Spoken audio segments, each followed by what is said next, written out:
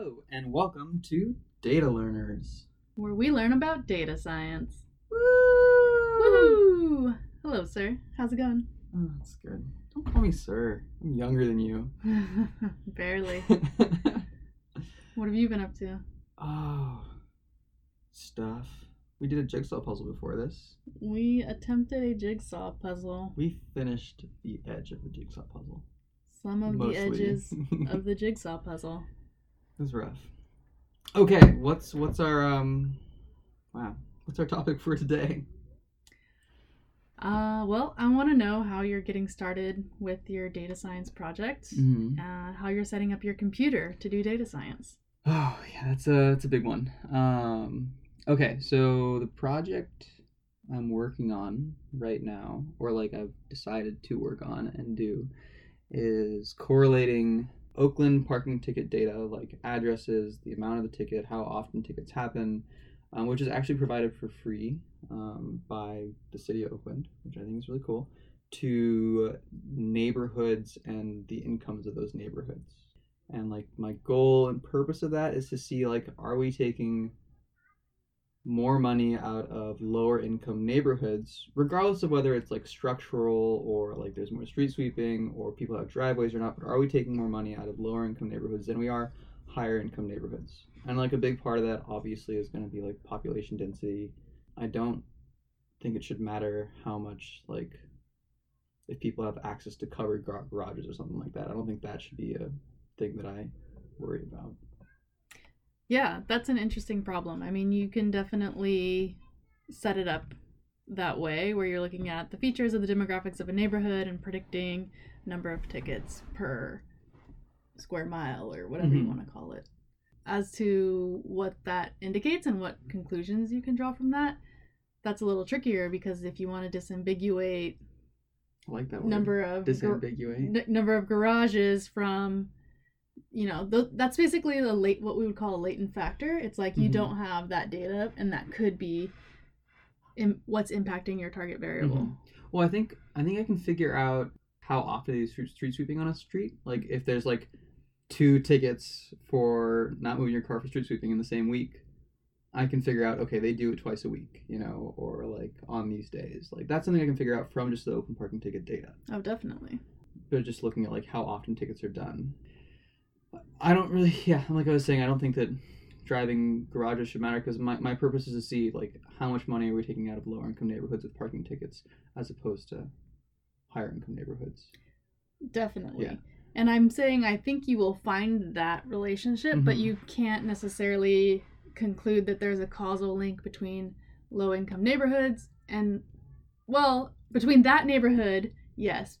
You can't say that it was caused by or specifically targeted to low-income people because of what you're saying. Right, it's higher density. Correlation. Like, how do you control for population density and for like cars per garage? Like you don't. And so I can like account for population density because I think that there are numbers on that with the Census Bureau and also in open data that they provide.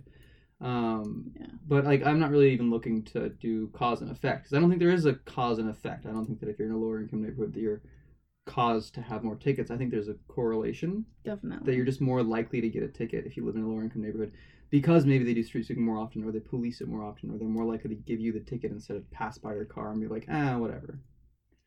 Okay. But, I get what you're saying. I just take issue with the word because. Yeah, I'm saying it's not cause. Okay. Yeah, I'm saying it's correlated, which is different. Definitely. Yeah. Correlation does not equal causation. Okay. That's what I always tell my boss when I come to the office late with a coffee in my hand. That's good. Late with a coffee? Yeah. Like they think I'm late because I stopped for coffee. Oh, okay. I didn't get the joke. It's a joke, yes? I guess not. Okay. So that's the project I want to work on. But the question is, how do you do that, right? How do you like go through all this information and like present some like actual conclusive like evidence of the correlation, not the causation, what it is. And so like what I've done so far is I've set up my little like workstation on my computer. I took a Python for Everybody from Coursera course, which is like good for like learning how to use Python, learning how to scrape information off of a website. And I've found some data sources, but I've like run into a problem, which is one, I don't quite know how to do like data visualization at this point. I don't know if I'm doing my databases, like creating databases in a very efficient way that I want to use in the future. Like right now, the way that Python for Everyone does it is they say, okay, use Python in relationship with SQL, send commands from Python to SQL to create databases, relational databases. Who's everyone? Python for Everyone? That's the name of the course. Oh, okay. It's not like that everyone does it this way, but that's just the name of the course. Okay. I guess we're advertising for Coursera now. Maybe they'll pay us one day. One day. One day. So that's kind of where I'm stuck. Is like I don't know how to like I can make really easy databases, and I just don't know how to use the databases. I guess at this point, I think I can probably like map out a plan for doing the math and like counting up numbers of like tickets per street per date, but I don't quite know how I would turn that into information that's easy to look at. You basically wanted to like plot income on the x-axis and tickets on the y-axis and show likelihood of ticket per capita, this inverse relationship where as income increases, like tickets go down. Well, I don't necessarily want to go into it thinking it's an inverse relationship. I want to go into it and just say, like, what's the relationship? Because I don't want to, like, turn the math that I do into something that just affirms what I already believe. Yeah. It might do that, which would be okay, I guess. I would prefer if I was proved wrong in some way. But my intuition says that I probably won't be on this one. Yeah. No, I'm just saying, don't even start with a statistical model, right? Your first thing was, oh, I don't even know how to visualize the data. So just make a scatter plot of those two data points. How do I make the scatter plot? So now we're getting into like what libraries and packages to use for data science. How do I do data visualization? I think that's the term for it. There are a number of Python packages that specialize in drawing charts and plots. Okay. Yeah. So which ones do you find are the most helpful for you? The one I have the hots for right now is Seaborn. That's a great way to put it. Seaborn? Yeah. Why Seaborn? What's so special about Seaborn? So the old standby was called Matplotlib, and it just required really verbose code to draw a simple chart.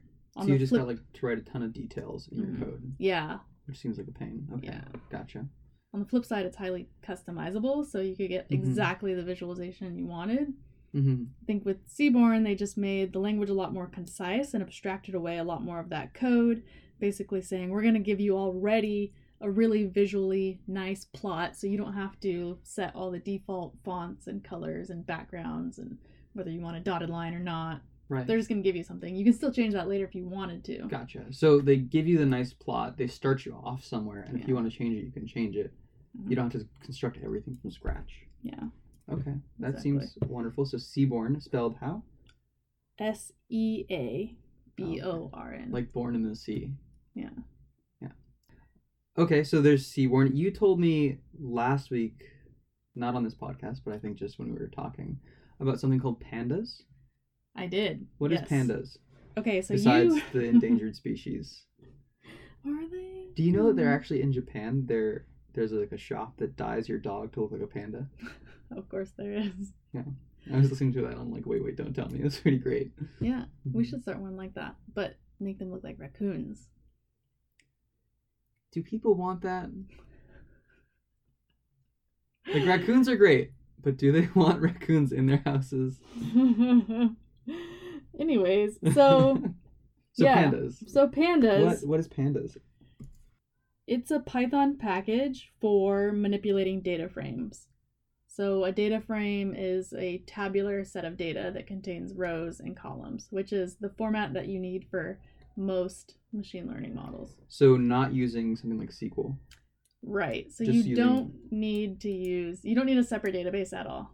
why is this course about using Python and SQL? What's the point of that? If That's there's why I asked you, pandas? who's everyone? Because you were saying that everyone told you that the way you do it is you get the data out of the SQL database. And I would Well- say, like, that's roughly true if you're in a company, because Gotcha, like they software have- applications have those databases to help manage all of the data that's coming into and out of their If you're using application. different programs and different languages, you have some common, you can all access SQL databases somehow. Yeah. So like if I were working in a different language, it'd be harder to access the pandas databases. Yeah, so they're Okay. not databases. They're just a data representation. Okay, and that's fine. Okay. It's just like you're using arrays and dictionaries, basically. Yeah. Basically. You can think of it as like that. It's built, it's like, I hear If you in think- the back of your voice, but it's not.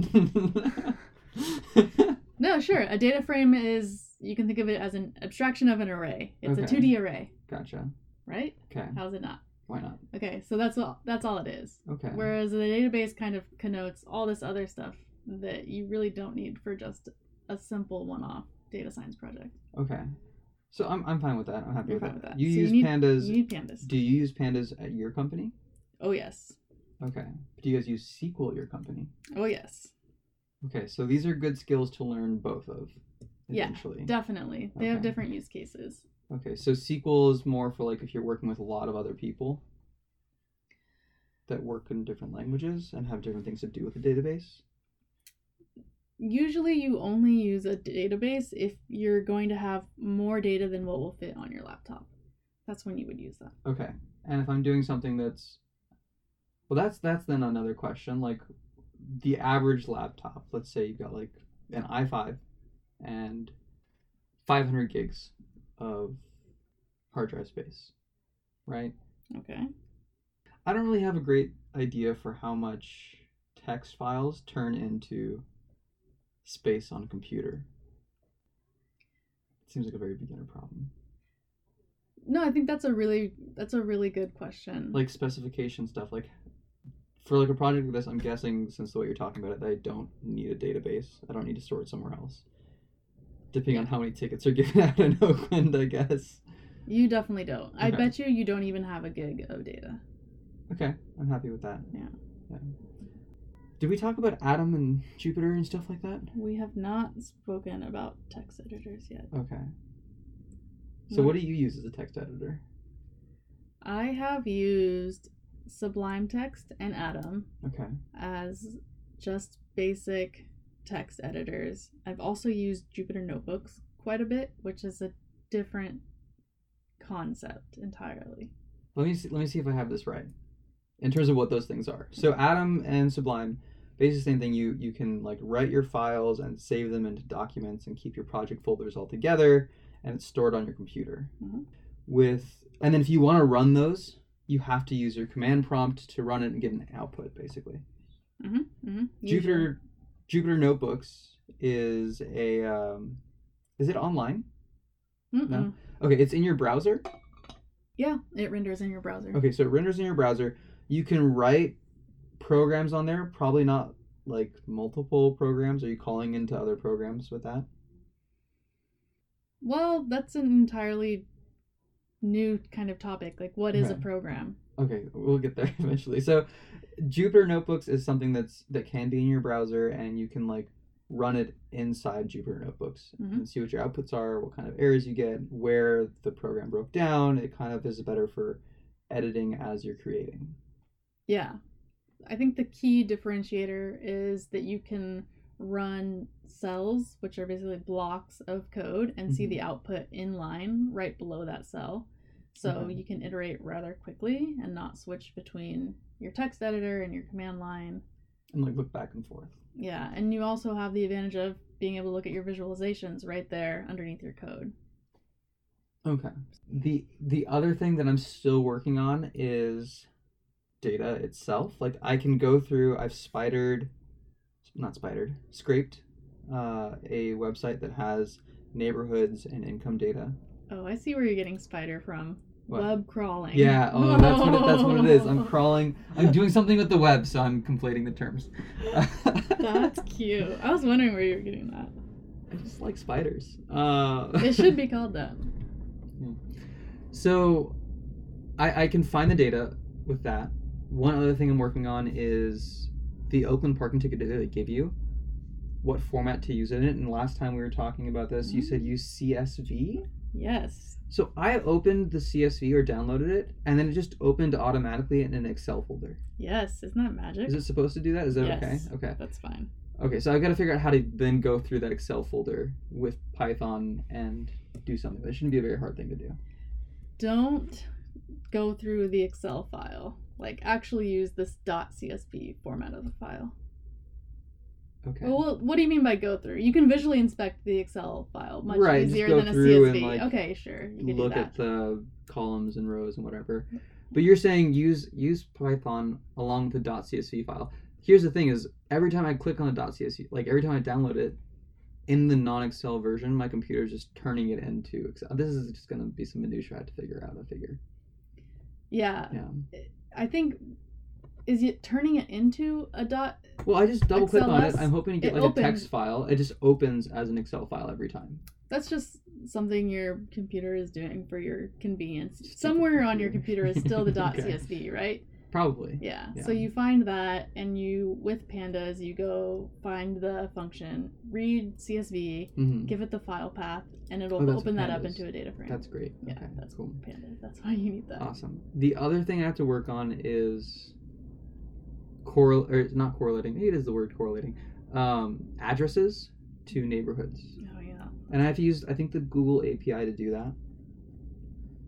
So that I think is going to be my first project before I get into data visualization or anything like that. Is just to figure out how to make a database that draws the relationship between a specific address and what neighborhood it's in. My guess is that I can throw the address into Google, pull out the location, like latitude, longitude, and then there's like some sort of boundary per neighborhoods that's given that I can use to be like, if it's between these two boundaries in latitude and between these two boundaries in longitude, it's in this neighborhood. Yeah, that in and of itself is a really meaty problem, and I think that's a really good place to leave it, like Okay. a cliffhanger for Is- next week. Oh, is that what I should? I'm gonna work on this week then. Okay. That's gonna be my big thing is to Okay. like make progress on neighborhoods and addresses. Okay. It'd be nicer if someone just already had this done.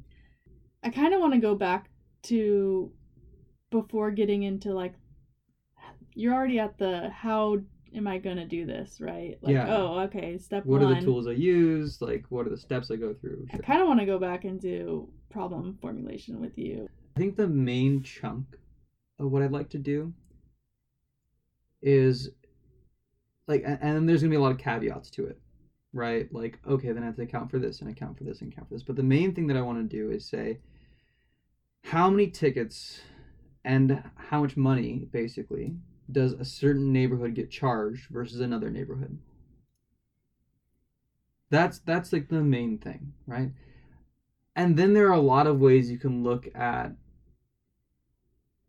how much that matters on a per person basis, right? You could say, okay, population density or the population of this neighborhood is something, the median income or the average income, I think would be a better number for this, is so much. This whole neighborhood makes this much money and we're taking this percentage of money away from them, right?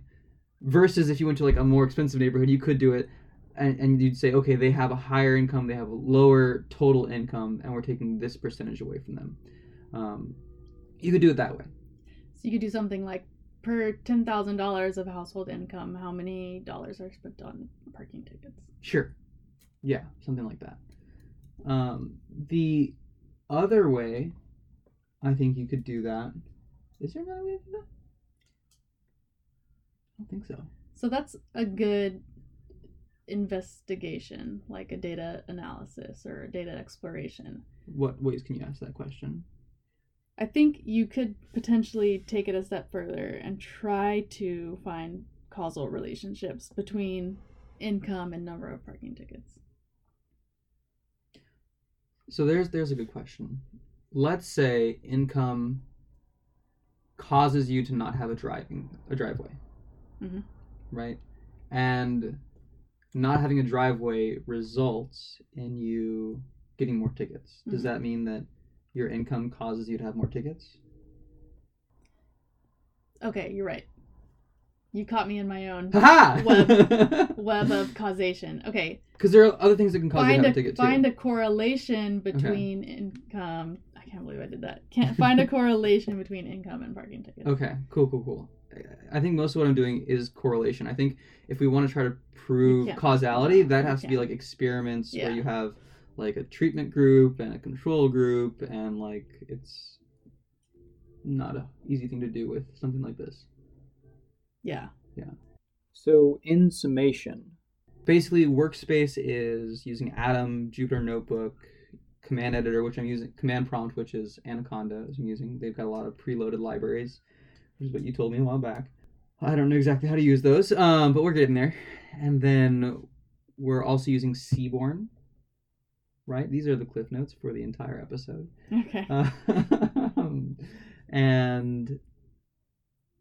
And my job for next week is going to be to figure out this whole, like, using the Google API to... What does an API stand for? Application Programming Interface? Great. I think. That's wonderful for me to know. Using the Google API to figure out the whole addresses and neighborhood thing. Okay. Cool. Sweet. We did it.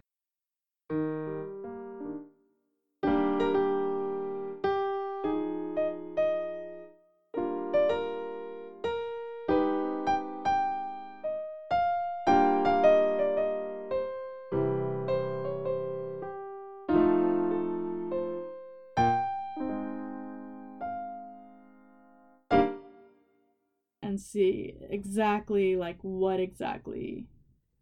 Sorry, I said exactly twice. That's fine. See exactly what you're going to do. You said it 4 times. I know.